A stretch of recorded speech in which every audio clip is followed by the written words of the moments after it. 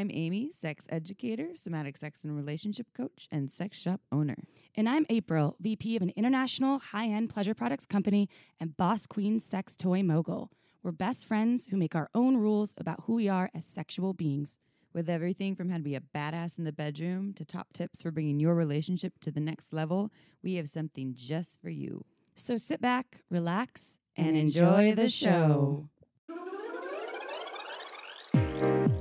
Don't forget to head on over to our website at shamelesssex.com for more. And for 15% off of some of our favorite sex toys, use coupon code SHAMELESSPP in all caps at purepleasureshop.com. Hey everyone! Hi everybody. It is episode, oh my goodness, 32, 33, I never know. I Jesus' should age. stop saying, is there a Jesus year? Jesus. This is your Jesus year, yeah? You're going to be 33. Almost, yeah. I'm a Pisces. Oh, Yay. I should probably stop saying that in the beginning of each episode, but we are on episode whatever the fuck it is, and we have another guest speaker, and Happy New Year, people. We're recording this right after the New Year, but you're probably going to be hearing a little later. And so I don't want to forget to tell you all. It's sober January for most people, not for me. Yeah, right. I'm entering trade show week, so it's going to be called Drunken January. She loves her wine. Oh, yeah. Why not? Why not? P.S. If you know anybody that wants to sponsor us with wine, we accept cases. She just wants a case. But it has to be decent wine. None of that shit. No.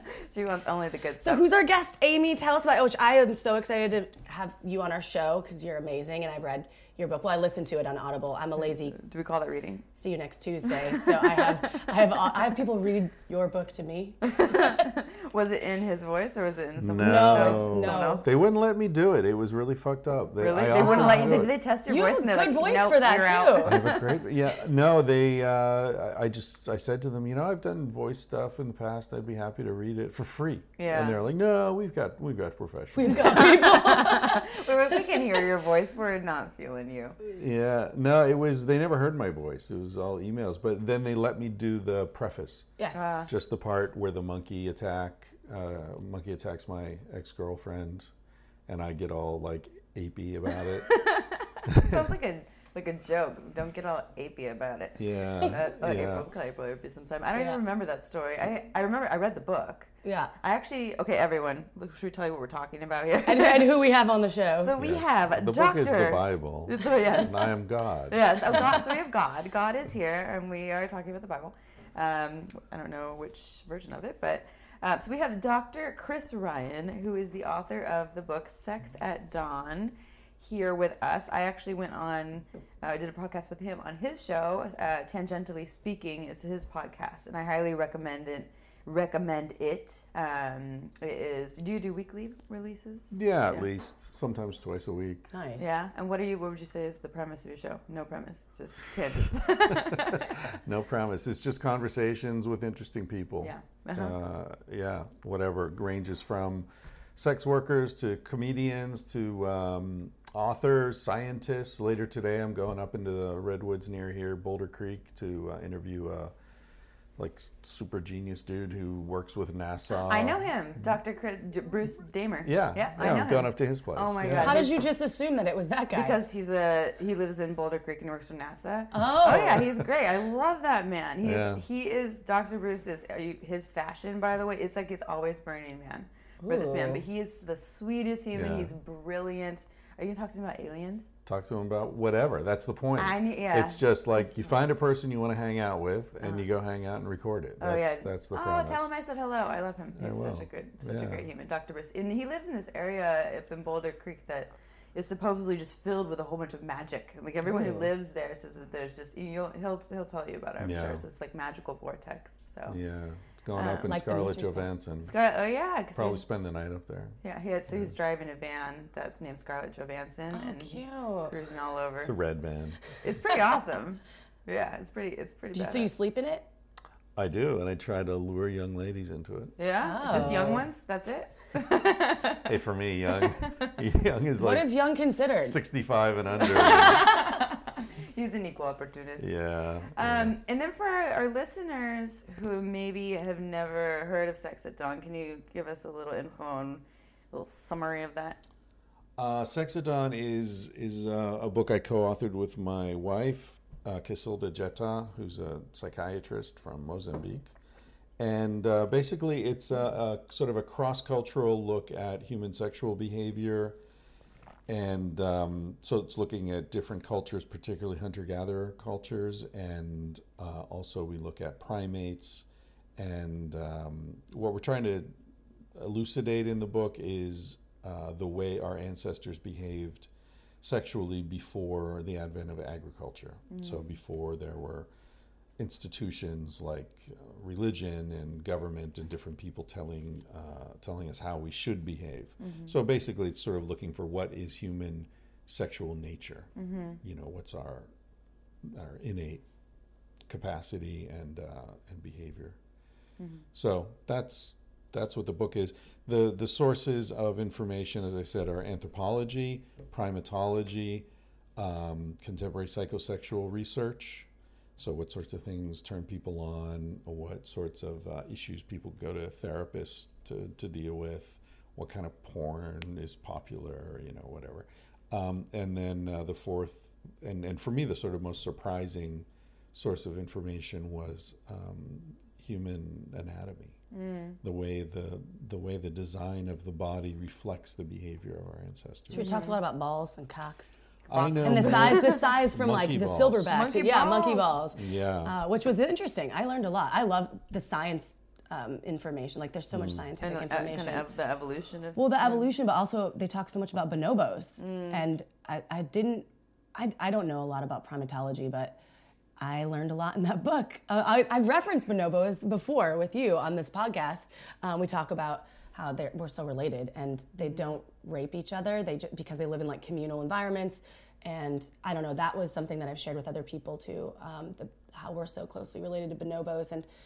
But why do we rape? Because we have all of this, I guess, built up marital status now and people like, I don't know. I mean, power. That's power. Well, yes. I mean, of course.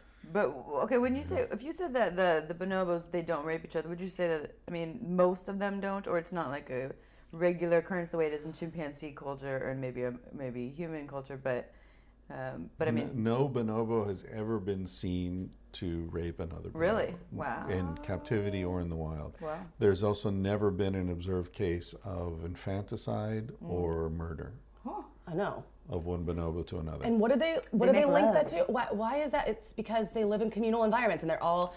Well, I wouldn't say that because lots of primates live in communal environments. Chimpanzees live in social groups, complex social groups. But chimpanzees will rip your face off. Yeah, they can. I mean, you know, chimpanzees are. It's interesting because as we talk about in Sex at Dawn, when Jane Goodall first got to Gombe and started observing chimpanzees, the first 3 or 4 years she didn't see any violence at all, and she was writing about how peaceful and relaxed they are, and you know how they had sort of social mechanisms for resolving anxiety and tension and so on, and those articles weren't getting much attention. And then she saw. And then what happened was she had graduate students coming to observe the chimps with her, and it's very difficult to follow the chimpanzees through the treetops because they swing from branch to branch, and you're down on the bottom hacking through thorns and, you know, undergrowth, and it's really difficult to keep up with them. So what they started doing was leaving fruit in an area where they would then like sort of position themselves to observe the chimps when they came in to get this fruit. And so think about how strange this is. Chimpanzees they eat widely dispersed fruit in the jungle. Now suddenly there's a lot of fruit in one place. Then they would leave the fruit at the same time every day. So of course the chimps quickly figured out like, 5 o'clock there's going to be, you know, late afternoon there's going to be fruit there. So they'd start coming earlier, and they'd start like trying to break it out of the boxes that it was in. And these chimps are very strong, so they'd rip the boxes apart. So then they had to like keep making more reinforced containers for this fruit, to the point where they like poured concrete. They basically made a bunker, a fruit bunker, to keep the chimps out of the fruit until the assigned time for observation. Now again, what's this like for a chimpanzee? Chimpanzees have never smelled or seen fruit that they couldn't get at. That doesn't exist in the jungle. It's there in the tree, you go get it. So that introduced a lot of frustration. And it also introduced the equivalent of accumulated resources, right? So it changed their social functioning. So then neighboring chimps, groups of chimps, started coming to try to raid to get this fruit, right? Then they're at war. So now they're at war. Yeah. And so she observes this violence that's happening between the chimps and the different groups of chimps, and she writes about this, and it's front page news. It's on the cover of National Geographic. You know, the primate origins of warfare have been discovered. You know, we're just chimpanzees. So a lot of the work that I do in Sex at Dawn and the book I'm writing now, it's about showing how narratives that are presented as science are often really politics. Yeah. It's really just a story that reinforces a view that is powerful for one reason or another, economically or philosophically or whatever, especially where it concerns human nature. So you hear all about chimps, you hear about their violence, even though they're not really that violent Yeah, it's not most of the happening time. all the time. Yeah. Yeah, that's the But we big have this picture of like, they're ripping each other's faces off because we heard some woman in Connecticut had her face ripped off by a pet chimp 7 years ago. People shouldn't have fucking pet chimps anyway. Yeah. Michael Jackson and Bubbles. And also that chimp, by the way, Bubbles? was it named Bubbles? Oh, Michael no, the Jackson's? face Oh, ripper? no, The the face face ripper was, I don't know the The name face of the ripper face in ripper. Connecticut. I may be wrong about this, but I think that chimp was on like some sort of psychoactive drug, like Oh, so it had problems. antidepressants or something. It had some Or it was on something that was supposed to. for humans. To calm it, yeah, Oh. yeah. There, I mean, you know, whatever. You have a chimp in your house, you get what you deserve. Yeah. But It's true. I don't mean to be Sorry, mean face to chimp person with lady. no face. Yeah, if she's listening. Did she Gendo. survive that? I don't remember. I think so. I don't know. Just no face. I don't know. Yeah. Well, But anyway, so are yeah, you- so are we're you saying- equally related to chimps and bonobos. But That's so the are you thing. saying we're before equally. this whole Equally. thing with Jane Goodall introducing the fruit and then seeing the warfare, is it possible that so you're saying that the frustration, that the ability to go into frustration mode and be at war with each other was always there, but that just kind of sparked triggered it. it. so it's Triggered over. it. It's always over resources, Yeah. basically, Right. and Over- scarcity. and that's the same thing with with scarcity of people's bodies, of Right. access to bodies, and of course it's not this like I don't have access, so I'm entitled to But taking. why is it that I don't remember why is it that because it's been a hot minute since I've read the book, but there was a direct link of why bonobos aren't known to rape. Right. There was- Well, Frans de Waal, the famous Dutch primatologist, said that chimps use violence to get sex and bonobos use sex to avoid violence. So Okay. he would argue, I think, and most experts would argue that bonobos use, and this relates to your availability point, bonobos have sex so often that the male frustration doesn't have a chance to build up because they're getting laid left and right. And the other thing that's really important, especially in this cultural moment, the whole Me Too movement, is that female bonobos stick together. So when a male gets aggressive, because males are bigger than females, as in chimps and humans. So when a male starts to get a little aggressive with a female, all the females will And they'll be like, attack him. Nope. Yeah. So males quickly learn, like, one, if you start hassling one female, you're going to get all the females, attacking you. And two, it doesn't pay anyway. Just like chill and be cool and you'll get laid. Yeah. Okay, everyone listening, just chill out.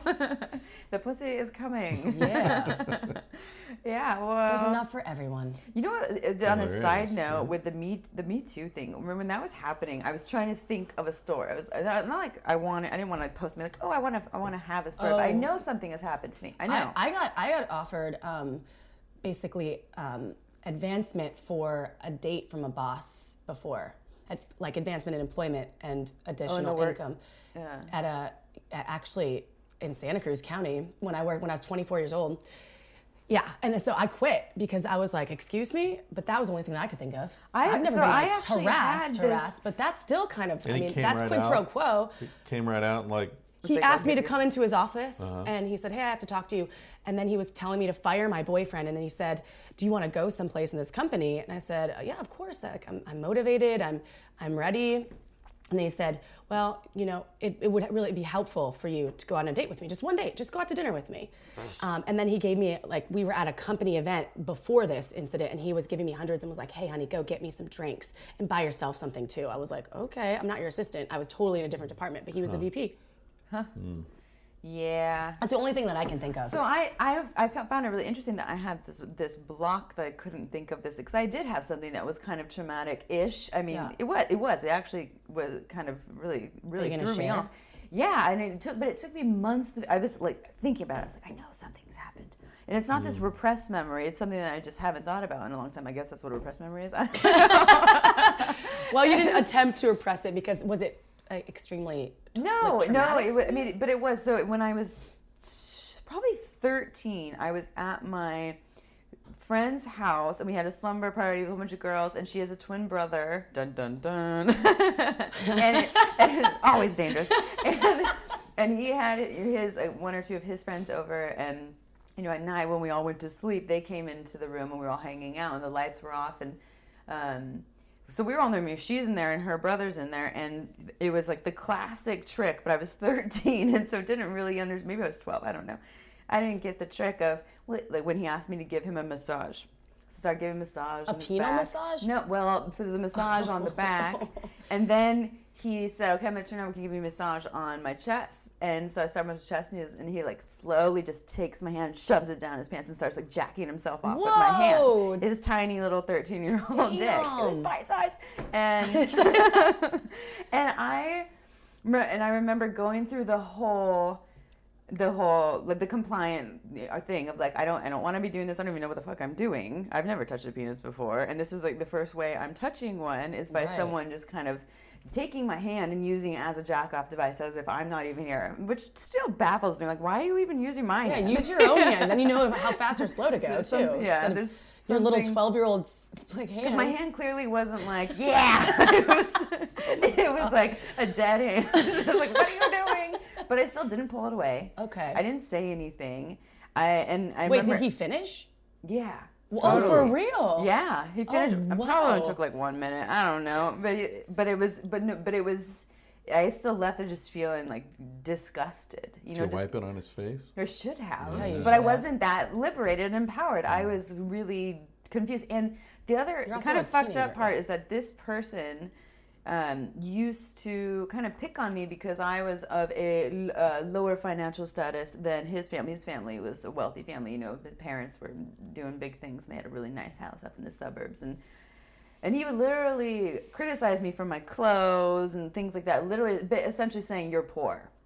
And he continued to do that. He did that before that, and he did that after that. And so the combination of having this bullying with this person that this happened with, I think was also extra damaging. Yeah. And it was just felt like, and I was taller than him too, by the way, but like the man was coming down on me, and it was just, and so anyways, I just thought it's interesting that it took me so long to remember that. It took me 3 or 4 months, and I was just in a conversation, and it just popped up. Well, And I was like, oh yeah. but that time frame in life, I mean, there's people, actually, ayahuasca brings out like traumatic experiences for people that they've never remembered from when they were like 2 years old in the crib. But I've had mutual friends that have like gone through experiences that they didn't even know because you suppress it or you just didn't remember because it was at a strange point in your life. I did talk about this with my partner maybe 3 years ago, or maybe almost 4 years or 3.5 years ago. So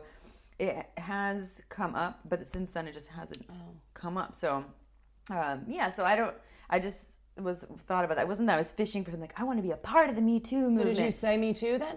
No, because it just happened like 2 weeks ago. So I was like, I'm too late. I mean, I guess I could, but I wasn't. It wasn't because I wanted to be a part. It was because I knew that there was something in there. I was like, I don't have a perfectly clean slate in terms of my interactions with the world and in sexuality, and it's pretty clean compared to what a lot of people have gone through, and I just thought it was interesting how long it took me to go there. And Chris, have you had Me Too moments? Have you Me Or a Too? moment? I have had experiences that in the current cultural context would definitely be seen as that I was abused. But at the time I didn't feel abused. Yeah. You know, I had a babysitter who did some interesting things with me that I thought that I was totally into. You're like the 10th person, male-bodied individual, I will say, that has had babysitter experiences, that has told me about it. It's so interesting. What babysitters are these?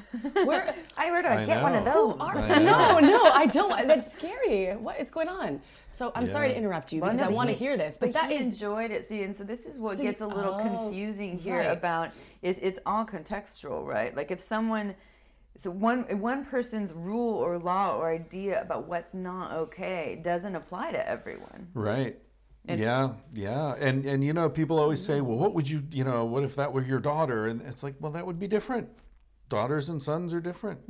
You know, if my uncle had tits, he'd be my aunt. I mean, That's deep. but yeah, no, I was 11 and she was probably 16 or 17 and something's buzzing. Who's singing? Oh, no, it's someone's off. car alarm. It's a car It's a alarm. car alarm. Yes, Oh, good. sorry. Okay. Oh, good. And she,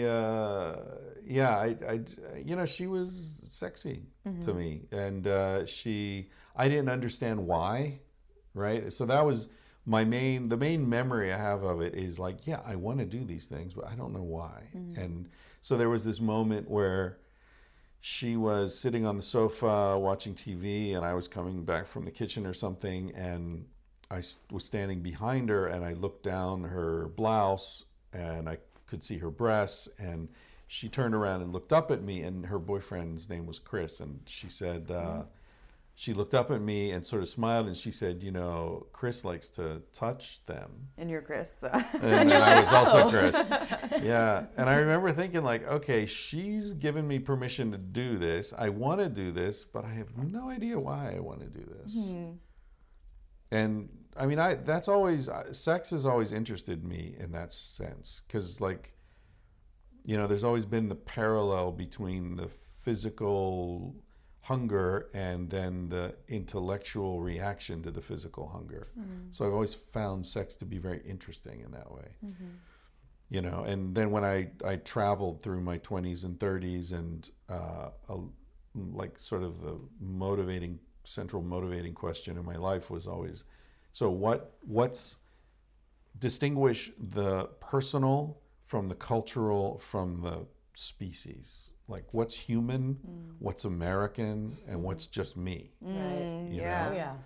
And Joseph Campbell, this mythologist, a great writer and thinker, he talks about the process of detribalization being very important in the education of any sort of interesting person. And that what he means by that is first recognize that you're in a tribe, and recognize that your tribe believe certain things that aren't necessarily true, that are arbitrary, that are part of your tribal cultural identity. And then you start to sort of distinguish those things from universal truths, right? So, you know, racism is part of a tribal belief system, or sexism, or, you know, class things. I mean, there are all sorts of different things. Or in America right now, there are a lot of beliefs around sexual agency that are changing really quickly, you know, so the tribal identity can shift really quickly. I've spent most of my adult life living in Spain, so when I come to the US and see what's going on here, it's like deeply familiar because I grew up here. Which part of Spain? Barcelona. Oh, I love Barca. I lived in Sevilla. Sevilla's great. Andalusia. Yeah. Flamenco, the birthplace. Sorry, but I love that. I love Spain. Spain. It's my happy place. Yeah, I love Spain. And it's very different, as you know, So culturally, sexually. That's you the thing. know. I'm usually attracted to the Latin kind of culture. Like for me, dating Americans was unthought of. Until now. Until now. And I'm like, sometimes I look at him and thinking to myself, you are so American. Yeah. White bread. Wow. I meant like Wonder Bread is what I meant when I said that, everyone. Said that wrong. And your wife is from Spain? No, she's from Mozambique. Oh, in Mozambique. Africa. Yeah. Oh, yeah. But she grew up partly in Mozambique, partly in Portugal. Cool. Yeah. Yeah, she's very multicultural. Her family, her origins are mostly from India. Oh, wow. But like I think her grandparents' generation or maybe great grandparents went to Africa. So she looks like exotic, nondescript, like could be Brazilian or, Latina or maybe Asian, not clear. Her mother was Muslim, her father was Hindu. So she had that mix, but in Africa. And she was raised mostly by the African people who worked for the family. Because she's quite a bit younger than her siblings, so her family were all busy, and so she had no pair that looked after her. Well, in Africa, it's more like they're especially in an upper class family, like they were. You've got a dozen different people working at the house, and a lot of them lived there. So, right. Yeah, and then they lost everything in the war. She was 13. She was a war refugee. I'm trying to convince her to write her memoir. The War for Independence of Mozambique. They were a Portuguese colony, and then there was a civil war, a really nasty civil war. The country's still full of landmines because of it. Oh my gosh. So she probably speaks Portuguese, what else, Spanish? Yeah, she speaks 7 languages. 7. Wow. Yeah. I wish my brain had that capacity, the linguistic capacity to retain language. Like, I just cannot remember languages. Maybe it's all the ecstasy I did in my early 20s. Bad call. Damn it. That's what Amy always tells me. She's like, it's the ecstasy. Getting rid of your, yeah. I know. I think I just got rid of my ecstasy era. When I was 25, did a little too much of that, and I feel like the cells have finally regenerated at 32. I still have a permanent jaw click from all the grinding I did. Can't eat bagels with me. That just makes terrible noises. I was thinking of writing a memoir someday, and one of the possible titles I've thought of is "Blame It on the Ecstasy." Blame it on the ecstasy. I was just talking about that the other day. Someone was talking about how when they're on ecstasy, that of course, like they make some poor choices in the moment. It feels right, including this person that's my friend. Yeah, I'm really attracted to them right now. This feels good, and then they start making out. Wow. I never knew that there was this sparks here. There's something here. Go to sleep, wake up the next day. Just kidding. Nope. Damn it. Yeah. Why? Everything just looks extra sparkly. I've had those moments there. Oh, yeah. Okay, but this is I would like to ask a question that is very much related to what you were saying about the cultures and context. And I like how you broke it down from human to tribe to you. I want to ask you about shame. And I think April and I were talking about this as...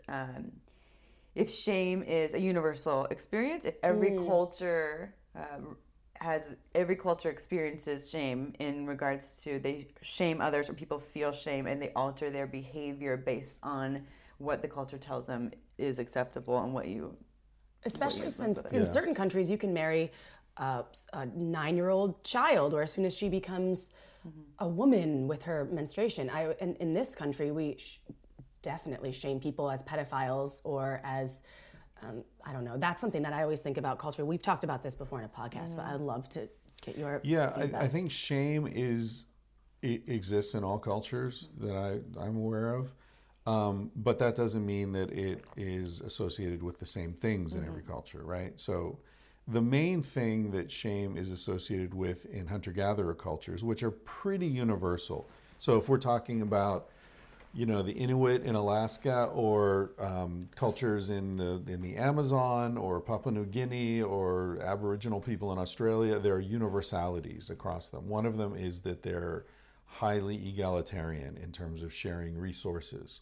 And so shame is used to stop people from accumulating too much. So if you're a hunter and you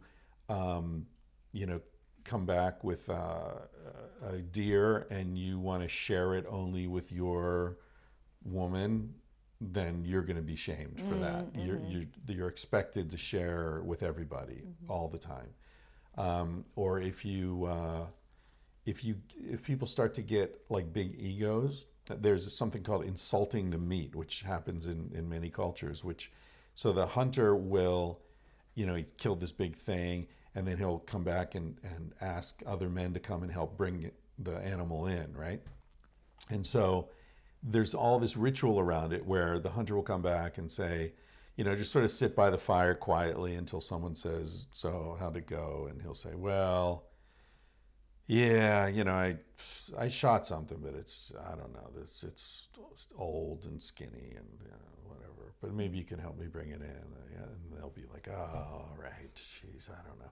And then everyone will sort of complain, and then they'll go, and it's just like a big, impala or something.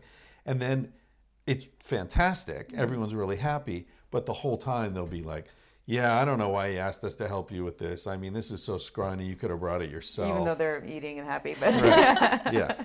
So I remember reading this account from an anthropologist who had been living with some people in, I think, the Kung San people in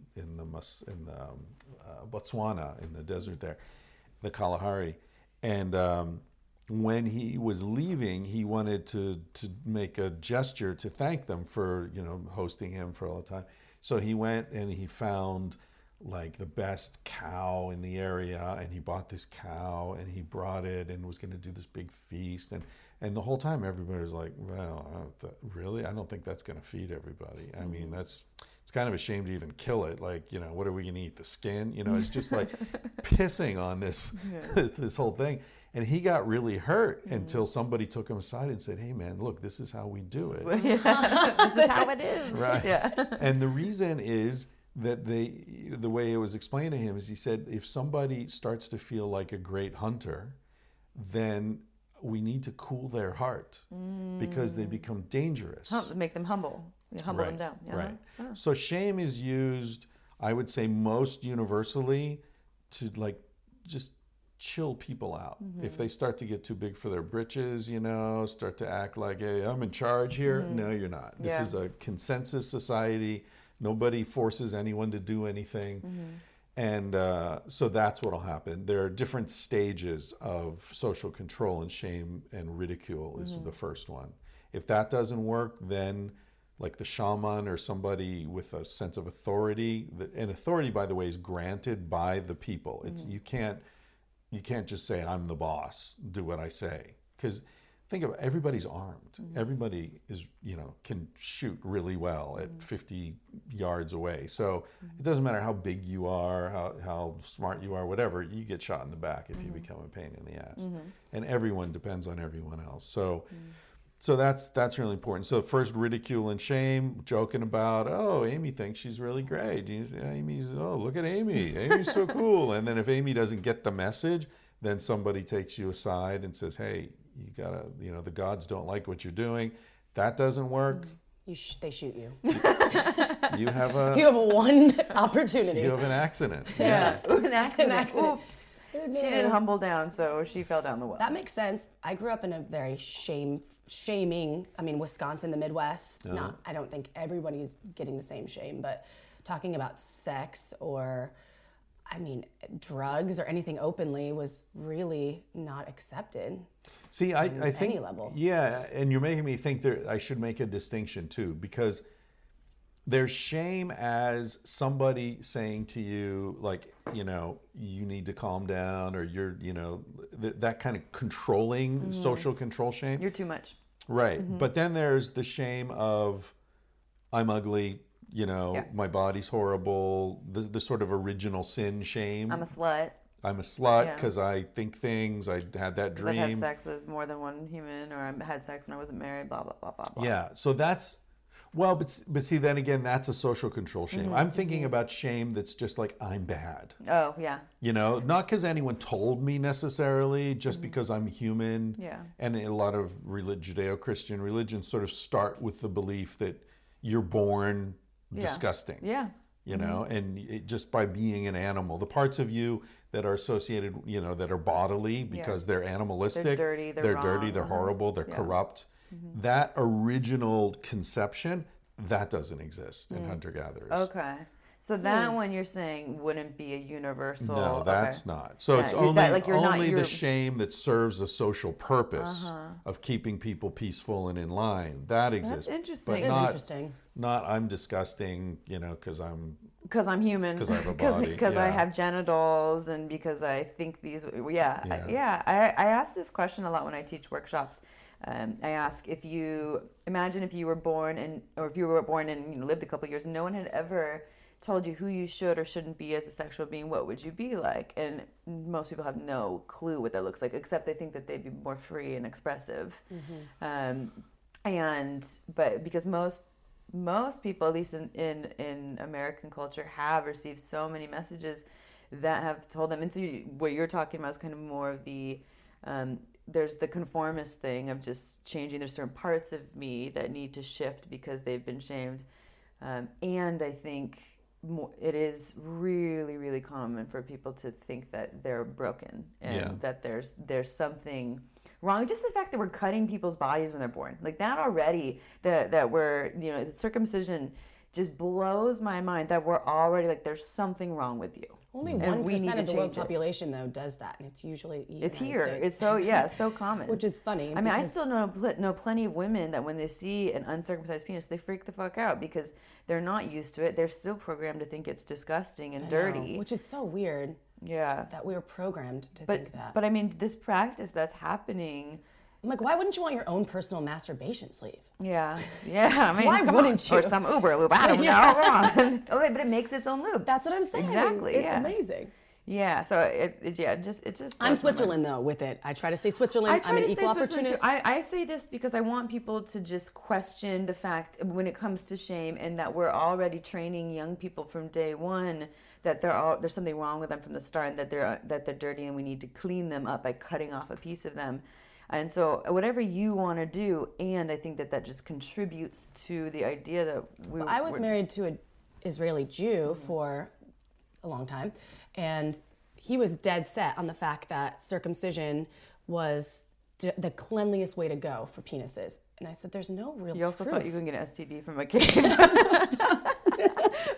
He did. We were driving by a cave once in Israel, or somewhere, and he was No, it was like, in Israel. No, it was in Southern it was California. it was in Palm Springs. Yeah, he said, I heard you can get STD from cave. from a cave. From a cave. He said there's these Bedouins and they get STD from cave. And Amy was like, pretty sure that's not true. And I said, what STD can you get from a cave? I don't know, but it's bad rash. Cave chlamydia. The clap from the cave. That's good. Is the clap chlamydia though? I No, thought it it's was gonorrhea. gonorrhea. I yeah. always call the clap chlamydia. It Not that I've had a lot Sounds of like them. it. Yeah. The first time I had sex with a Spanish woman, she looked at my dick and said, "Oh, this is the first time I've been with a circus-sized man." Oh, that's good. Well, you must have a huge dick. Oh, Yeah. just or Why did midget. Or why freakishly did, small. why did Americans decide? What was it? Where did that come from? That it was the best. Was it Kellogg? Or It was the John? anti-masturbation Yeah. frenzy of the late 19th century. Oh, Yeah, was we it? read about this in Sex at Dawn. That Yeah. there was the war on masturbation was intense. It was like the war on drugs now. I was just gonna say that. Yeah, it's people were told that by authority figures like Kellogg that masturbation led to insanity, nerve disorders, all sorts of death eventually, or organ failure, and so they thought they were doing the right thing by making sure their kids didn't masturbate, and so one thing was circumcision. In boys that weren't circumcised, Kellogg recommended that the foreskin be sewn closed with silver sutures and done without anesthesia. Oh my! Wow. Right. So the boy would associate. Now, the fact that boys get erections every night when they sleep. Oh, that's terrible. Yeah. And That's torture. Yeah. Yeah. They also had penis cages. You guys have seen these, I'm The sure. chastity. Now we they're see them, chastity penis more devices. for dominance and submission. Well, no, but these have like spikes in them. Oh, Jesus. So if you get an erection, your penis like hits the spikes. Wow. And that doesn't, Yeah. I mean, I guess an erection will go down but right away, but that doesn't teach your body not to have erections necessarily. No, 'cause Right? it's a Still natural going to thing, do it. especially it when does you're it when you're sleeping. asleep. Yeah. Yeah. Yeah, my wife Casilda, she's very good at making erections go away. she can show you. That's a compliment. Wait, do you want to elaborate on that story? I'd been with her for like a couple of years, and we were hanging out with this goofy friend of ours, and we were getting high, and he was talking. Oh, because she had never smoked weed or had a drink or anything. She was like super good girl until she met me, and things went south really quickly. And so we were getting high, and we were laughing about how because she started smoking when she was 40. Wow. And she went through the same things that we all go through, like that really giggly phase for the first couple of years, which I always the thought. good old days. I love those days. Yeah, I thought it was because we were kids, but it turns out it's just because you just started smoking weed. Yeah. So she was giggly as fuck. Like she couldn't stop laughing, for, extended periods. Anyway, so my friend was just laughing. He's like, Casilda, you're so innocent. You're just starting out in life. Like, you've only been with like what, your ex-husband and this guy? I mean, you're so innocent. You probably think Chris has a big dick. And Cassie said, "Oh no, I've seen over 1,000 penises." And we're like, "What?" And she said, "Yeah, I told you I did that research in Africa for the World Health Organization about penises." I was like, "No, you didn't, bitch." And she's like, "Yeah, I told you. I had to measure 1,000 penises." Like, what? I had to measure 1,000 penises. In Africa? Are you kidding? That's like from here to the airport, like penis. You line them up. But anyway, she was talking when she was a young doctor. She was doing this research, and it was about STDs in Africa, and this is like very early AIDS days, and so she had to inspect the genitals of 1,000 men and 1,000 women as part of this research, and my friend was fascinated. He's like, "Well, but what you're like, these guys pull their pants down and you're like looking at their dicks?" And she's like, "Yeah." And he said, "Well, didn't they, like, they must have gotten turned on, And she's right?" handling the dicks. She's handling you're, it, like, and she's measuring like them. this smoking hot 25-year-old, Doctor? mixed race doctor. And I don't blame him. And she's like, "Oh yeah, you just like flick it." And she showed like you just flick right in the front of the head, and it goes right down. She was dick flipping. She was dick flipping. She's a dick flicker. Everyone, we just learned a powerful tool. If you need to get an erection, just flick it. Yeah, she's Wow. She's seen a lot of So D's. what? she's did flicked she? a lot of dick. She's flicked a lot. What country does she know? What country has the average? I heard the Congo has the largest Lengthwise or lengthwise. girth? Lengthwise, like the average is 6.2 inches. Really? Yeah, and then Jamaica's second. Where did you hear this? It's a whole map of the world Of penises? of penis sizes per country, and I wonder whose job it was to do that. I don't know, but my an industry friend sent it to me because I sell masturbators. So I was like, "You should look at this map." Yeah. But I wonder if she has the same. I don't know if it's changed over the years. Well, I mean, I know the racial differences, but as far as country, that would be interesting, because there are different tribes in different countries and lots of, mixtures. Right. But yeah, black guys tend to have longer dicks than white guys, who then tend to have longer dicks than Asian guys. Yeah. But I mean, the way, I find this whole thing kind of strange, because the way they measure it is they take a flaccid penis and pull it to its length, as far as you can, and measure it. And I'm telling you, you can take my flaccid penis and pull it, and that's not the same. Totally Yeah. different. So it's one So of they're these. saying when it's flaccid and you pull it, that's the same as it would be when it's hard? That's the assumption, but that's not the case. At least not with mine. So I mean, I haven't pulled a lot of flaccid dicks in my day. I mean, I think this is one of these cases that happens often in science, and this I referred to this earlier, like how politics is often masquerading as science. I think often also what we do in science is we measure what can be measured, and we ignore that which can't be measured conveniently, and then we just extrapolate and act like that's valid, but it really isn't. So for example, in sexuality research, I'm sure you guys have thought about this, like so much of the research on, you know, 35% of women report never having orgasm during intercourse, and 60% rarely. Well, who are those women? Those are undergraduate American college students, right? When studying, I read that stat to Casilda when we were working on the book, and she was like, "What? No, that's because it just said women," and she's like, "That's not women. That's American." And then I looked, and it's like, "Oh, she's right. All this is American graduate students doing research on American students. One of the most sex-negative cultures in the world. These are 20, 21-year-old girls who are sitting in Psych 101 class under fluorescent lights at 8 a.m. on a Monday morning filling in a questionnaire. That's not accurate. You can't extrapolate from that to women. Yeah. What about 40-year-old women in Brazil? Yeah. How many of them are coming when they fuck? Yeah. Right? Or 40-year-old American women who have Right. had more time to figure out what their Canadians, body let's likes. not leave Exactly. off. Become more empowered. Exactly.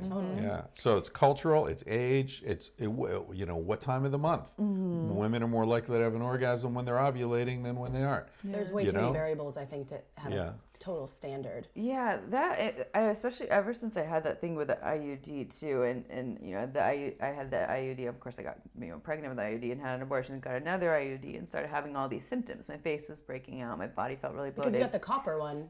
Same thing though. That's was what I the had same before, one? copper. So I talked to my doctor, and the doctor's like, "It can't be the IUD, but it's not the IUD. The IUD doesn't do that." Because even that's how they're educated. And I'm like, everything to me is feeling like it's run by pharmaceutical companies. It's all based around money or what someone's personal experience or a small group of people's personal experiences.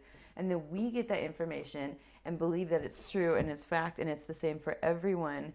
And I used to be such a believer in science and in research studies and things and I still look at research studies, and I take everything. I definitely am looking at everything and with more questions and then the bigger picture, because that was so frustrating. And then the minute I get the IUD out, problem solved. But if you talk to any Western doctor, they would never say that. Think about certain drugs or like ozone, which is illegal in this country, but you can actually cure cancer with it. Like Anthony Kiedis used it to basically cure his Hep C, and you have to inject it, and it's literal ozone.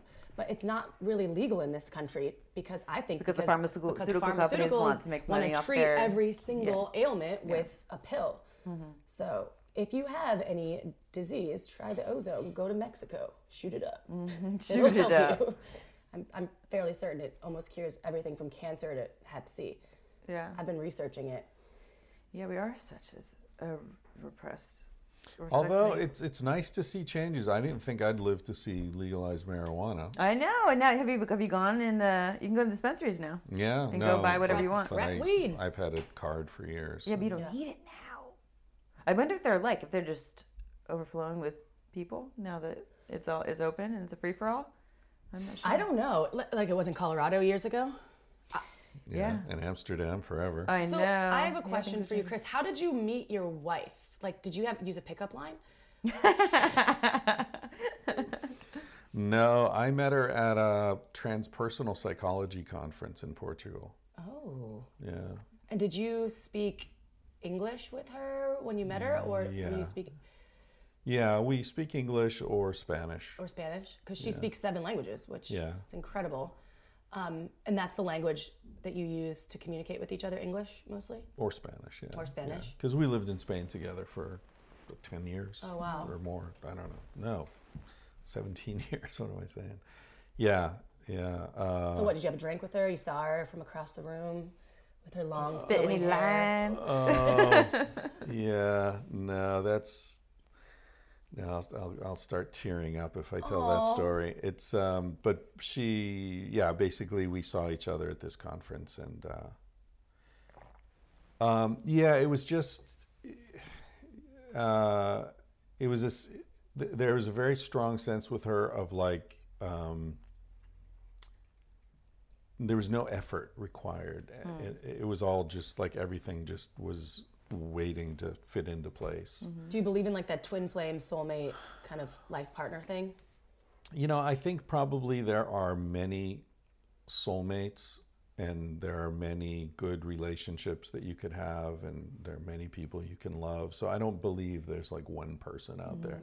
I think there are a lot of people and a lot of paths that are all legitimate and interesting and beautiful, and so I don't believe in that. But I do believe that there are spirits that we encounter that you can just feel immediately comfortable together, and like this just is good. And I feel that with male friends of mine. I feel that in non-sexual situations. I feel that with, I have a friend who's 85, and like the day I met him, it was like, oh, we're going to be friends, forever. You just feel it. It just, whatever, it's there. And it was there with her. So, no, there's no pickup line. There's never, ever been any sort of... You were like, hey, you want to measure my dick? No. I got this erection. Could you get rid of it? Can you flick it? Yeah, help me. I'm feeling something. Trying to take it down a notch. Take it down a notch. I got this circus-sized dick. You might be interested in. We still don't know what that means. Yeah. Yeah, so... that was really easy.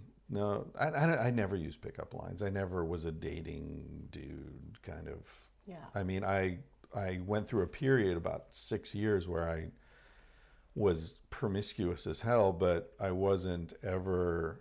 And the best thing I ever did as far as meeting women was when I finally recognized that I was non-monogamous and like thought of that as a concept, and stopped blaming my girlfriends for my restlessness. Like up until I was maybe 30, I would be with a woman and was really happy and, whatever. And then I'd start to get restless and, think about other women.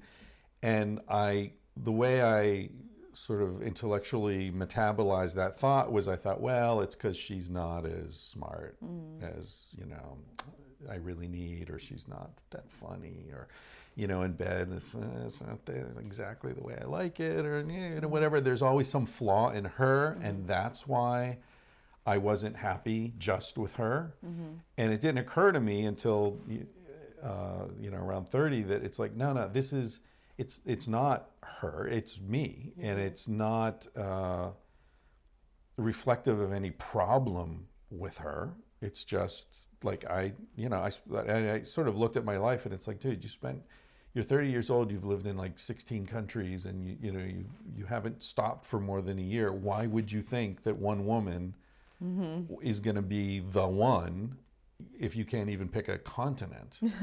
And so then it started to make sense that. So what I did, and that's when I did my research in graduate school about human sexual behavior in prehistory, and I started reading all the stuff about humans not being monogamous by nature, and which isn't, for people listening to this, it's not an argument that there's anything wrong with monogamy or that there's anything even unnatural about pair bonding, because our species does seem to pair bond naturally. But what I argue in the book is that it's not our nature to have sex with only one person for a lifetime. Just like it's not our nature to only like one artist or one musician or one kind of food, or, it's like we're gregarious and omnivorous by nature. And so that applies to lots of different parts of life. But you can choose what to do about it.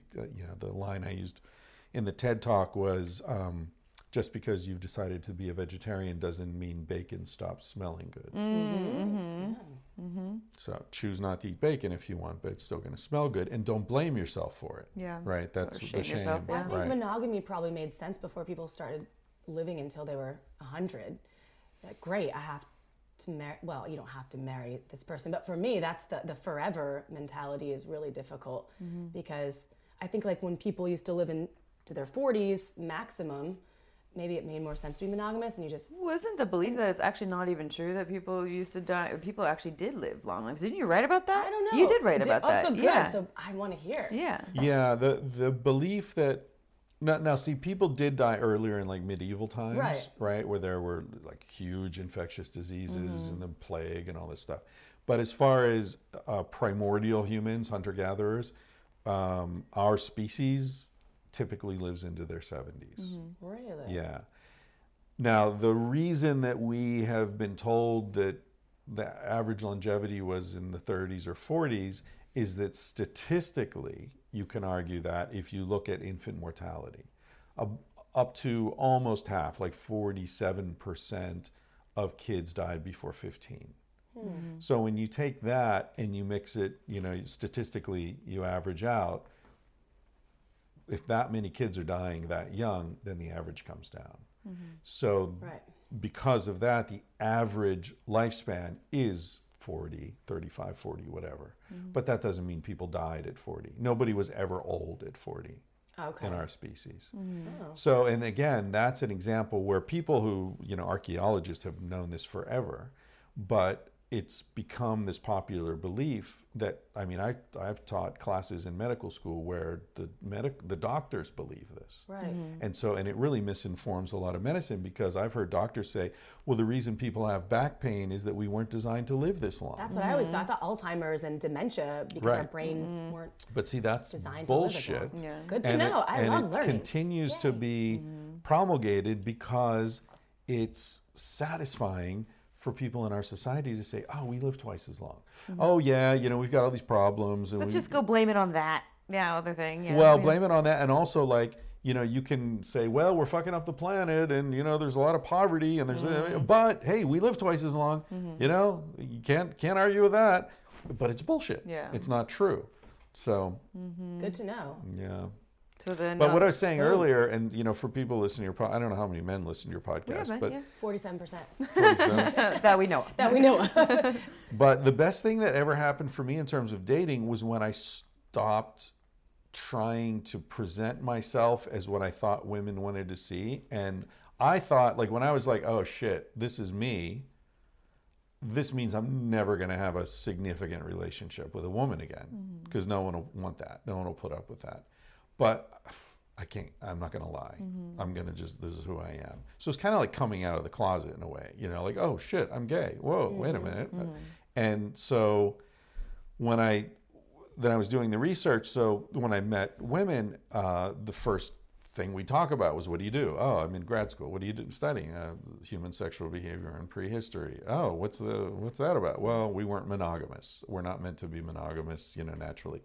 Half the women would be like, oh, okay. See you later. Yeah. But the half who stayed were really interesting and really smart and open-minded and like, what's this mean? Because I kind of felt that way, And so first thing that it did was it eliminated women that it was really not worth time to spend getting to know anyway. And the second one is it filtered it down to women who are open-minded and interesting. And resonated with this. So I ended up hooking up with far more women when I stopped trying to get women. Exactly. Yeah. When By it's just being you and talking about what your purpose is. This is it. Yeah, this is what I believe. Take it or leave it. I don't care. And it worked much better. So when I talk to young guys, that's what I try to tell them is like, find your non-negotiables and don't negotiate. Because the truth is, in my experience, women, above any other quality in a man, they respect authenticity. And so if you know who you are, be that. And then everything else works out. Yeah. Oh, this is a good little segue into some things that you and I have talked about before, and April and I have discussed as well, is specifically with men and authenticity, but I think for all people and authenticity as well, is that, and I like what you're saying, is that women are really attracted to authenticity because I think beneath it too is safety, right? If you're authentic, if you're real, and if I can trust that you're fully in your power as who you are, then I feel safe with you. Right. And then that safety, safety helps with everything, with sex, with desire, with attraction, with if someone doesn't, and then there's the whole bad boy thing, and this is really funny. I was reading this book that my partner had, and he had ordered this from the back of a magazine in 1995. And it's a magazine that was for 13, 14-year-old boys. It was just called Girls. And it doesn't even say who the author is. It's some anonymous person who's essentially like, this is what I found that works for me to get girls, and this will work for you too.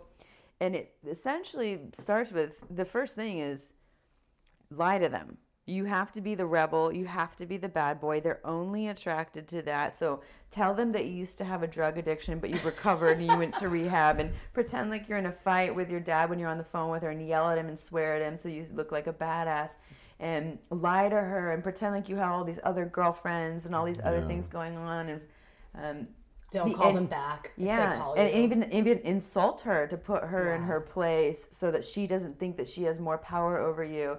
And this is what young boys were reading. So the message there was, I'm not even talking necessarily about the power piece of like, you need to have more power over her, but this idea of can't show who you really are. You need to put on a show to be something else so that you can get the pussy. And because if you don't, you won't. Well, and there's the female equivalent to that, Of was course. a huge bestseller. What was that called? What? Because it was all about like, don't ever call the guy back, you know, in the first 3 days. What was it? You know, he has to spend so much more money, you know, per date. It was a big bestseller like 15 years ago or something. It wasn't The Secret. It was before The Secret. I just keep thinking of the book, maybe he's not that into you. Just such a terrible thing of like, just get over it. Yeah, I don't remember which one is the female. But it was the same thing. thing. Same game playing. Yeah, exactly. Yeah, well, that goes across the board. Is you can't seem too desperate. You can't show them you're too interested. You can't be honest about how you feel. Well, but what I find interesting about these techniques, and I see you've got a copy of The Game on the table here. April's been reading The Game. Neil Strauss is actually a good friend of mine. Oh, really? Yeah, which is strange. Is he cool? He's really cool. But someone said that there's a second version that's a whole 180. Yeah. Yeah. Yeah. I started reading the book and it was difficult for me, but when I was single, I was trying to stay ahead of the game. No pun intended. She ordered it because there was someone that you were sleeping with. Yes. Yeah, who was a big fan of this, who had read this and said that they had told people it was like his Bible. This is their Bible of how they relate to women. Right. And so you're like, well, if I'm sleeping with this person, I need to be one step. I need to stay ahead of them. It's like chess. Yeah. Stay a couple moves ahead. Yeah. But I only got to about page 25, 28. But that's the modern day version of what this Girls would be. Yeah, what is that book? I'm trying to think of it. For women? Oh, I'm talking about Girls, the one that was for young boys. But Girls. This one was... Well, you know, when I met Neil, so the way it happened, I was working on Sex at Dawn, and this guy came by my place, this tattoo artist I knew, and he was like, dude, you're writing a book about sex. You should read The Game. I was like, what's that? He's like, it's this book about like the science of how to pick up women and like, well, like what? And he said like, like negging, you know, like you know, and he explained to me what negging was. You know about this, right? I don't. You're looking blankly. I am, I figured you'd be like, oh yeah, what is negging? So negging is when you, for example, you're in a bar and there's like 3 women and one of them's super hot and the other's not so much, and so you walk over and you ignore the hot one. Okay. I don't know how to name. This happened to us in Vegas a few years ago. Yeah. Someone said, that was. Yeah. So there's that, or there's like, you know, that blouse is really nice. Everyone's wearing it these days. Or, you know, you'd look really pretty if your hair were shorter. You know, yeah. Like the kind of thing where it seems like you're saying something nice, but you're not going to offer balance a little bit. And I guess the idea then is that she'll want to prove something by like, you know, well, who the fuck are you? And I can get you. And, you know, anyway, so he explained this to me and I was like, dude, that is the opposite of what I'm trying to do here, you know, with this book. This is all about not doing that bullshit. So then Sex at Dawn came out, and big surprise to me, it was like I was doing all this media. I did everything. I was like waking up at 3 a.m. to do late night trucker radio out of Kansas, you know, whatever. I'd do whatever. And I was really getting tired. And after like a month or something, I got an email from Neil Strauss's assistant asking me to be on his radio, Sirius XM, you know, thing with 1 million listeners or whatever. So a big thing. And I thought, you know what, I have to say no to someone. I'm going to say no to this guy. because it's not going to go well anyway, you know, because I'm just not that, right? And then a few months later, he was having lunch with a woman I know, and she said, "Oh, you should talk to Chris Ryan. He wrote this book." And Neil was like, "You know, I tried to get that guy on my thing, and he's the only person who's ever turned me down." Oh, and she's you like, played the game Yeah, on him. wow. You gamed him. I negged him. So he wanted you more. He did. And so great. I was moving to LA, and I was driving down, and actually we did a Skype interview. He interviewed me for his book, The Truth, that came out recently. And we got along really well, and I was surprised. Like, wow, you're not a bad guy, actually. I thought you were this manipulative little asshole. And anyway, he's a good guy. And so I was driving down to LA, and I get this email saying, "Hey, I see you're headed to LA. You follow me on Instagram or whatever. What are you doing tomorrow afternoon? Or will you be in town?" I was like, "Yeah, I get in tomorrow." He said, "You want to go to Moby's birthday party with me?" Whoa, nice. So my first day in LA, I dropped off my stuff, took a shower, and drove to Hollywood Hills Go to Moby's birthday. to Moby's birthday party with Neil. Welcome to LA. Yeah, it was amazing. Yeah. And I thought it was going to be like hookers and coke, you know, like, and I get there, I didn't know Moby's like sober, vegan. It's like tea party. Yeah, I mean, I show up with a Vegan treats. 6-pack, and the guy at the guy's like, "No, you want to leave that in your car?" And I'm thinking, "Oh, it's catered, cool." Yeah. No, it was like family friendly, puppies, Kids are running and around. children. Oh, Yeah, wow. yeah, You're like, LA is boring. yeah. This place sucks. But everybody's really, really good looking. Yeah. Yeah, Healthy. Yeah. And healthy. that was interesting. So anyway, Neil and I have become friends, and our mutual friend Kyle has been surfing with him Oh, fun. for the last 4 months, like teaching him to surf, and yeah. So And he's taken a turn. What inspired him to? well, see, the game isn't. It really isn't a book about how to pick up women. It's a book about these guys in that world. And the way Neil explains this is that is a book about male insecurities and inabilities to deal with women, and the lengths they'll go to try to figure out how to get close to women. It's not a how-to. See, our friend totally read it as a how-to. Yeah, It's his Bible. think Right, most that's how most people people do. do. But he Yeah. was like a really nerdy guy, wasn't he? Yeah. That had issues picking up women. That's it. And so right. he decided to go rogue on it and figure out.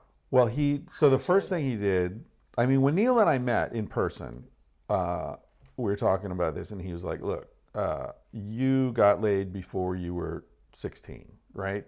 And I said, "Yeah." And he said, "I can always tell." And he said, "You can always tell.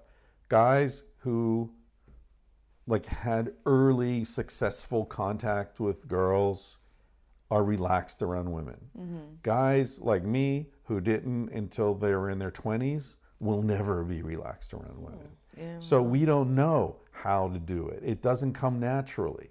So we need to learn techniques.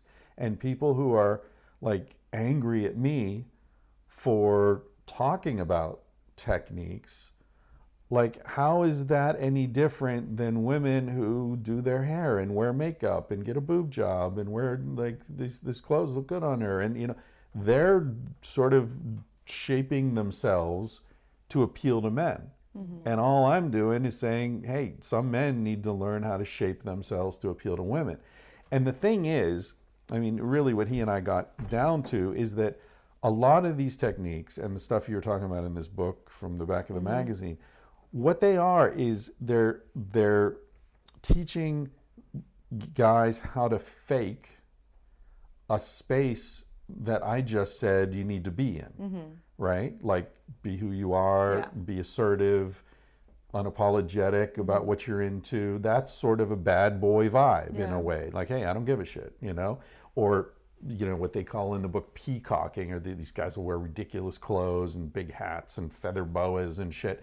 What's that showing? It shows I don't give a shit what people think of me. Yeah. I don't give a shit if I look goofy.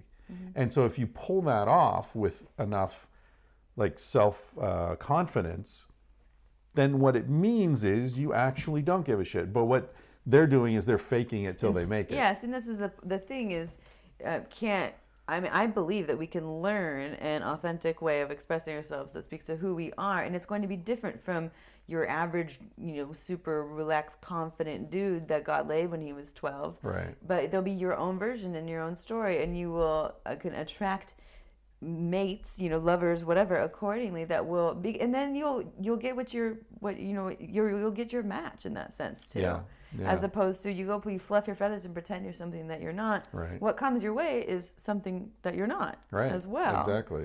Yeah. And quite often that relationship doesn't work, or only works temporarily, or... The problem is, because our culture is so sex negative and a lot of young men don't have an older male figure who can teach them how to do these things, So it's messed up, because you should be learning these things when you're 13, 14, 15, like how to deal with girls and all that. And if you're not learning it till you're in your 20s, then you've accumulated lots of frustration, lots of shame, fear. Lots of anger, lots of fear, and your hunger is overwhelming, and it's really hard. It's like, what's the metaphor? It's like trying to fix an airplane while it's flying. It's hard to work this stuff out when you're already in the game. You're already it already really matters. Yeah. It's not like getting ready before you go out. Yeah. You're already out and you're trying to get ready. So I think a lot of young men and women are in a really hard spot. Yeah. I don't think it's easy. I don't think it's easy to live as your authentic self for most people. For a lot of people who have had practice, or for you and I, April, I don't think that we identify as that now, but we haven't always been living that. Just I was given forced hand jobs at 13, so where I wasn't speaking my mind or my truth, because I didn't even know what that was. I was just watching a movie on the Unabomber, and he was a 53-year-old virgin, and part of the reason he started blowing up people, obviously there was a whole another section of it, but he always wanted to find love, and he was rejected by women because he was so socially awkward. His IQ was 163. He was a literal genius. And he could have probably done really remarkable things, but he could never get laid because he was socially inept in that department. Well, I just wrote, there's a whole section in Civilized to Death about jihadis and the relation between sexual frustration and the jihadi movement, and also mass shootings in the U.S. Oh, yeah. So many of those guys were lashing out. Rape in India.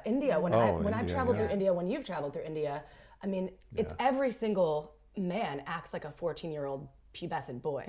And it's ridiculous. And I'll literally be on the beach in pretty much full dress down to my ankles, but people walk up and want to take pictures just because my shoulders are exposed. Or they follow you around. It's like 14-year-old boys because they are so, it's pretty sexually oppressed. Yeah. But yeah.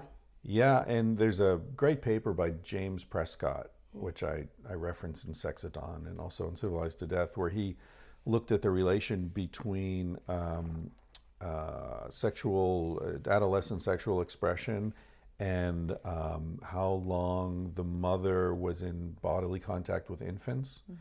So on one side looking at that, and then on the other looking at violence in societies. And he studied all the societies that had data on those points and found that of the 27 societies that he studied, 26 of them had a strong correlation between repressed sexual expression in adolescence and restricted mother-infant contact and high violence. Whoa. It all comes back to the parents, up to the upbringing. I'm not having kids. I'm just going to get a dog. You better touch it a lot. You better snuggle it. Tell it's beautiful. Touch it consensually. Chris and I talked about this. We're like, is bestiality consensual? I don't know. Wait a second. I know. That's like the best story ever, though, when the cat story. Oh, you've seen my video. Well, because she came and was like, you have to see this. I was dying. I've showed probably about 5 people. Like the video with the cartoon going along with what you're, oh my God, I was dying. Yeah. It was awesome. How do people watch it? Where do they find it? Oh, it's online. It's called 9.5 Lives, I guess. Is that right? 9.5 It's a YouTube video. 9.5 Lives. Yeah, it's an animated video of an actual experience that you had when you were younger. Yeah. You were 8 or something? I think so. With a pencil? Something like that, yeah. We'll leave you at that, everyone. Go Google it. Go Google it. It's amazing. First pussy I ever had. It was a furry one. Wait, can I just have you reiterate what you tell men? You tell them to find what they're non-negotiables, and then don't negotiate, and just stick to that. Right. Yeah. So, yeah, I mean, especially on this monogamy issue, I think is a big question. You know, I think that should be one of the things that people should talk about right up there with, do you want kids? Values, yeah, deal breakers. We've talked about that on our podcast before with the divine masculine, our core value system. Core values, that's what it was, and that the core values stay pretty they're consistent. non-negotiable. They're non-negotiables, and if they're different between partners, then it's probably time to either move on, because those are non-negotiable and really important to convey early on if you're trying to build something with someone, because you put on all kinds of fancy bells and whistles for those non-negotiables, it's going to bite you in the ass at some point, or it's going to hurt someone after you've wasted a big part of your life. And maybe now there are kids involved. Well, that's been me with children. I've never really wanted children, and every person that I've dated or married until now has, like, children have been a huge part of that. Always thinking they could change me in that, in respects to that. No, I think it's really important that, and the other thing for men, and probably women don't, it doesn't apply to them as much, but I think a lot of young men confuse a woman being attractive with, like, that being a woman you want to have a relationship with. Right. I think you got to get past that. Yeah. You got to, like, you know, the fact that you like the way someone looks doesn't mean you're going to enjoy her company. My deal breaker is they have to have a sense of humor and be funny. Yeah. Make me laugh. That's like my number one before looks or how much income. Those are the topical things that I don't really care about as much, but I need big and brains. they have to be intelligent on some level. I just want to teach. Not necessarily book smart, but just teaches you something. And that evolves too, because if you would have dated me when I was 20, I wasn't like, I really desire someone that is really was brilliant. And now in my 30s, that's really, really important to me. And again, sticking back to the negotiables, and then also, you know, who are we? What's important to us? And then who are we interested in that can match that, and putting that out there as opposed to putting on a fancy show of something else. Because if you're really intelligent and deep down you really like intelligence, but you're attracted to the hot woman who maybe doesn't, and there's plenty of intelligent hot women, but who doesn't have that intelligence and that you're desiring, I mean, you know, fool yourself for a little while, but it's going to catch up with you. Yeah, and if all you're looking for is a sexual friendship, then be honest about that. Right. Yeah. Don't lie, and you know, because she's looking for a boyfriend. Sure, I'll be your boyfriend. You know, even though you know it's going to last a couple months and you'll move on.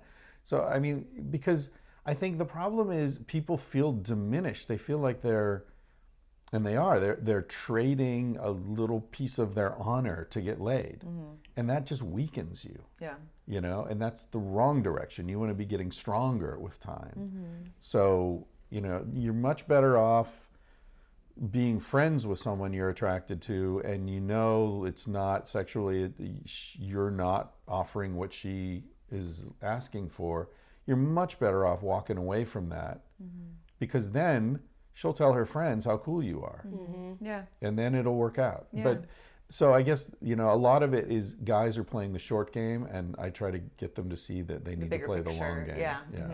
Well, I think your story of when you started, you're doing your research on the non-monogamy and how it kind of filtered out the women that were on a similar path as you, is that when we are, you know, in our life's purpose, or in our purpose with our non-negotiables and whatever that is, when we're being truly in our truth and that authenticity, living that and projecting that the right people come to us, and we filter out the ones that won't.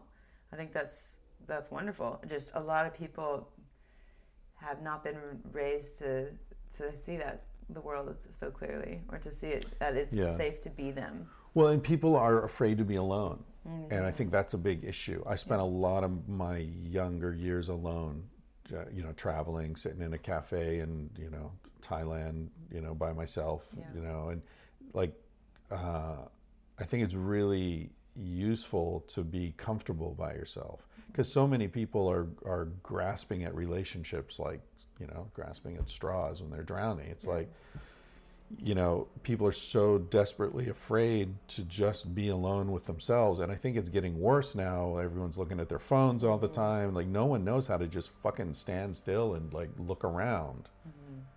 Is that a leaf blower? Yeah, it's a leaf blower.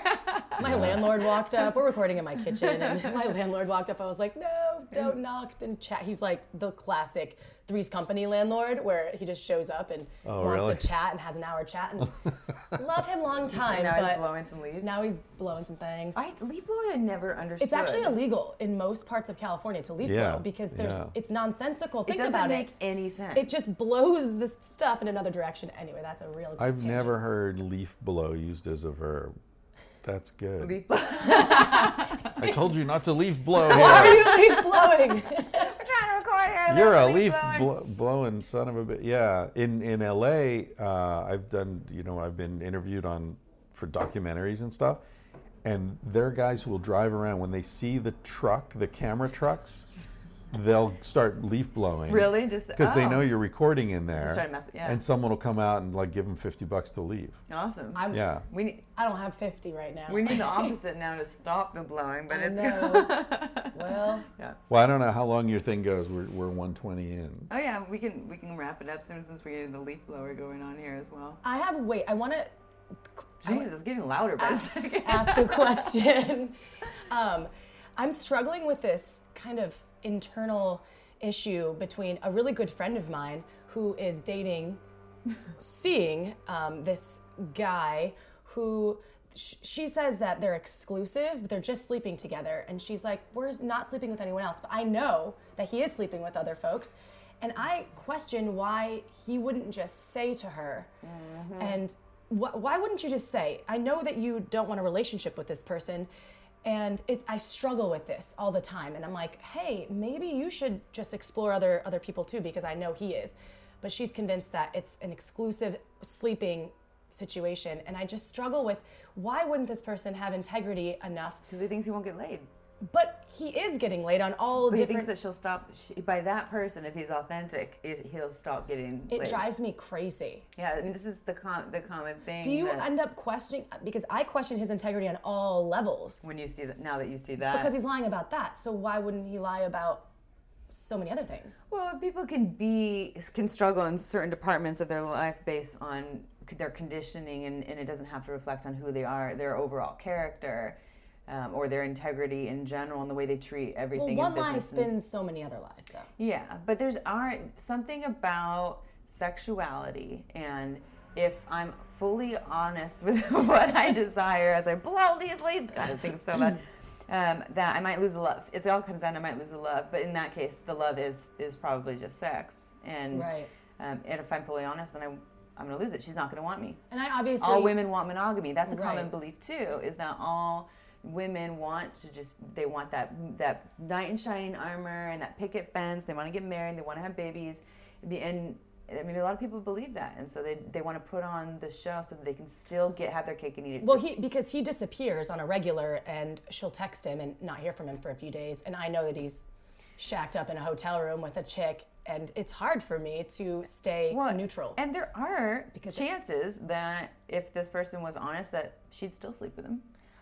That they could come to a deeper place of connection now that they have a more clear understanding. Their sex could be more connected once she feels safer because to me, the system knows when someone's not being honest. Even if you believe them here in your head, the heart, the body, the gut, deep down, this shift can happen. You can pick up on the energy of, you know when you hear friends are like, oh my God, I found out that he'd been cheating on me for years and I had no idea.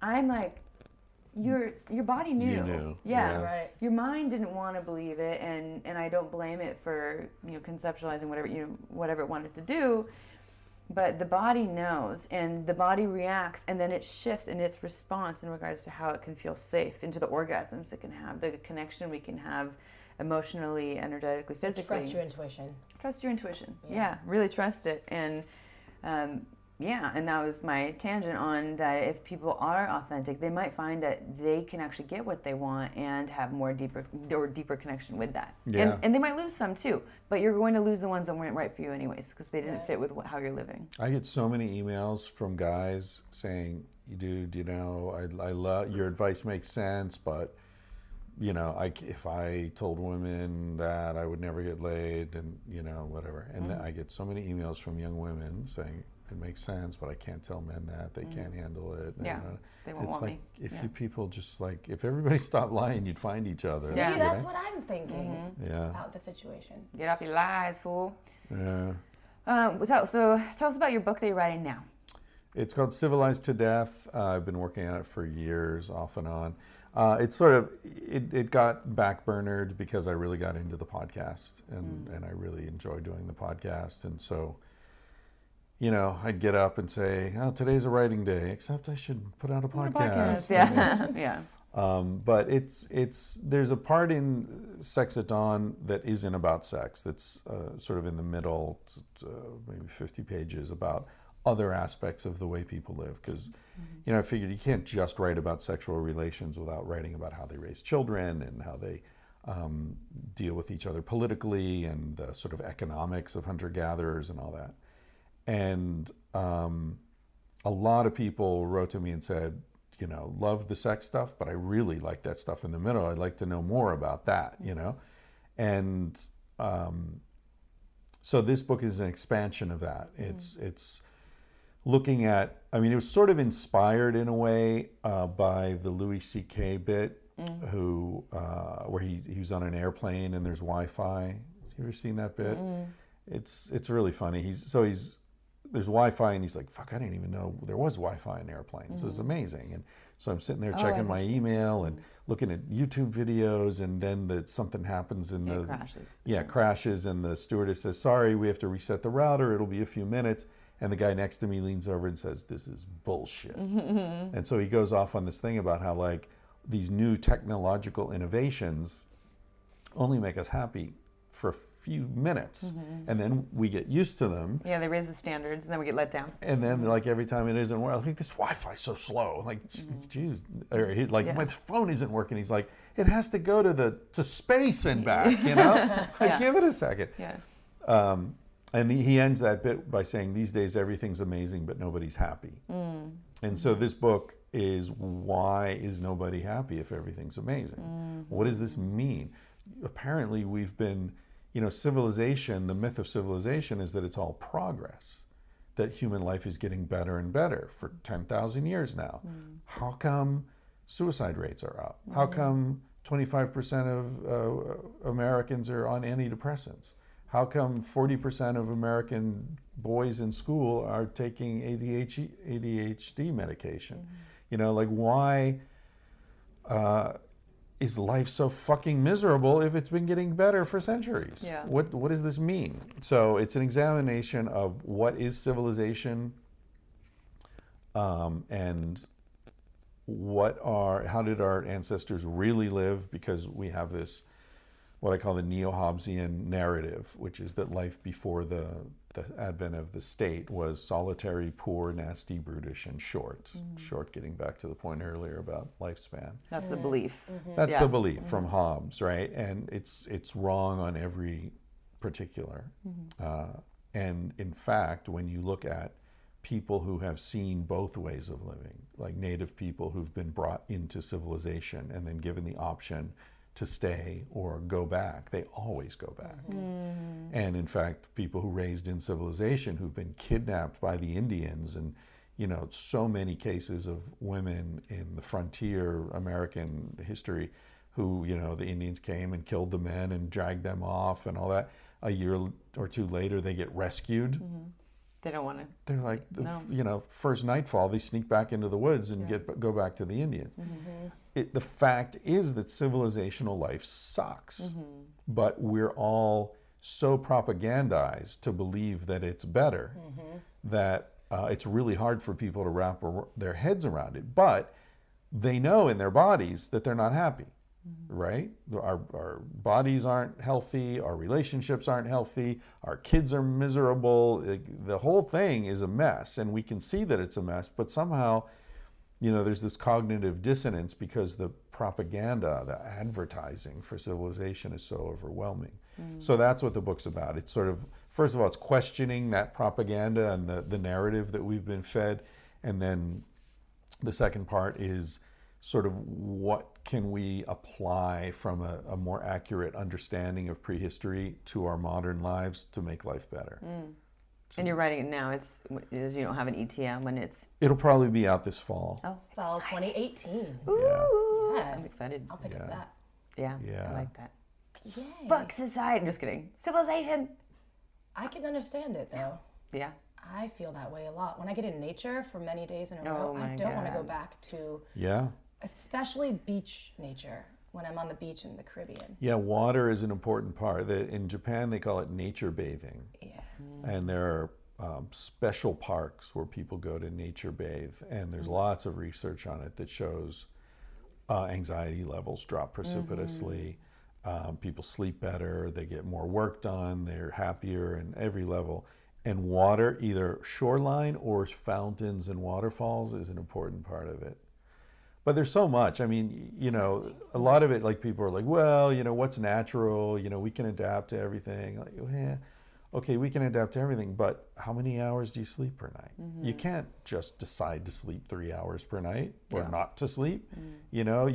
I sort of equate it with, like, those fucked up high-heeled shoes that women wear sometimes. That April wears all the time. Except for right now. Not right now. Well, actually, right now, you've got shoes on that come to a point. Yes. Your foot is not shaped like that. Well, the point though, my foot kind And of it is. might be by now, yeah. April doesn't mind hurting for fashion. I do appreciate Yeah, she does. fashion. Yeah. Well, see, so that's how I look at it. It's like we've got a society that's like a shoe designed by someone who isn't really thinking about feet or the way we walk. And so we end up like with fucked up backs and knees, and our toes are all twisted. and- Everything with your feet, you're like... I know. I'm probably going to be like Prince and get hip replacement surgery when I'm 40 because of all my dance moves and high heels. Yeah, yeah. Go barefoot. Dancing in high Go heels. barefoot, yeah. Yeah, your shoe is a metaphor for what's wrong with society. Well, Every time you wear the shoes, and it'd be like, Shoes. yep, think of society right now. I know. It's true. Yeah, and we live in a zoo. We're the only species that designs its own enclosures. Yeah. Our own cages. And so my thesis is, look, and I'm not like, let's go back to the garden. Like that's too late. That's not going to happen. But let's live in the San Diego Zoo. Right? Was the one where it's all open, Yeah, right? You have the open right. fields, like the safari animals can actually just roam. Right now we're in the fucking free-ish. Calcutta Zoo. We're Yeah. like in cages throwing our shit at the wall. Like let's, Yeah. we can design this better. But to do that, you need to know what kind of animal you've got there. That you are that animal in a cage Right. too. I mean, a lot of people don't even think of it. They think that they're free when they're not. Right. And because they've never questioned that, nothing's ever inspired them to think beyond what they know. So I'm hoping what'll happen. My favorite reaction to Sex at Dawn are the people who said, "Thank you, you lifted all the shame off Yeah. me." You're the shame exorcist. I'm the sham Yeah. exorcist, right? So I hope to do more of that with this book, but in terms not just in sex, but in terms of like, because I think there are a lot of people who are winning. They're making money. They got the wife and the 2 kids and the Audi, and they got it. It's all like all the boxes are checked. And they're still And they're heavily fucking medicated. miserable. Yeah, they're Yeah. taking Xanax to survive the Right. day, or the night, and Adderall for the day. And Right. And so I hope those people will, find this book and like, oh, I get it. That's why I'm unhappy. Or they Yeah. go to some beautiful country and stay in a resort and don't even Yeah, get out. they don't even and get do- to that see the drives me culture. crazy. I'm like, I don't want anything touristic in my Yeah. trips. I want to go into nature.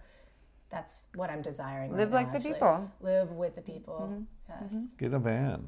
I Go- spent 6 weeks this summer living in the van. I love what'd you that. call it? Right. The van. Anthropology 2017. He's a vanthropologist. Vanthropologist. Yeah. Yeah. Cruising around That's town. great. We have to have you back on the show again. You're such a Whoa. joy. I learned stuff. I love learning things. So thank We you. can record it in the van, driving down the road. Let's do it. I'll bring the Is leaf that blower. safe? No, No. I've done some recordings in the van, No, while driving. but yeah. Oh, really? Well, because you're just talking. Aren't there people that I mean, podcast in a sauna? Who is that? Neil. Yeah, Neil. I Yeah, did the Oh, yeah. podcast You in the just- Truth Barrel. How does that work? You were in the Judy? sauna with for an Neil hour, right? And Gabby Reese. Yeah. Laird Oh, I Hamilton. love Gabby Reese. Yeah. Yeah. Yeah. That's awesome. What about the How? equipment though? Isn't that dangerous for the equipment? Yeah, they've got most of it outside, Okay. and they just run mic Run wires Okay, in. cool. Through. The wires can handle it. Yeah, I guess they replace the mics pretty often. Probably.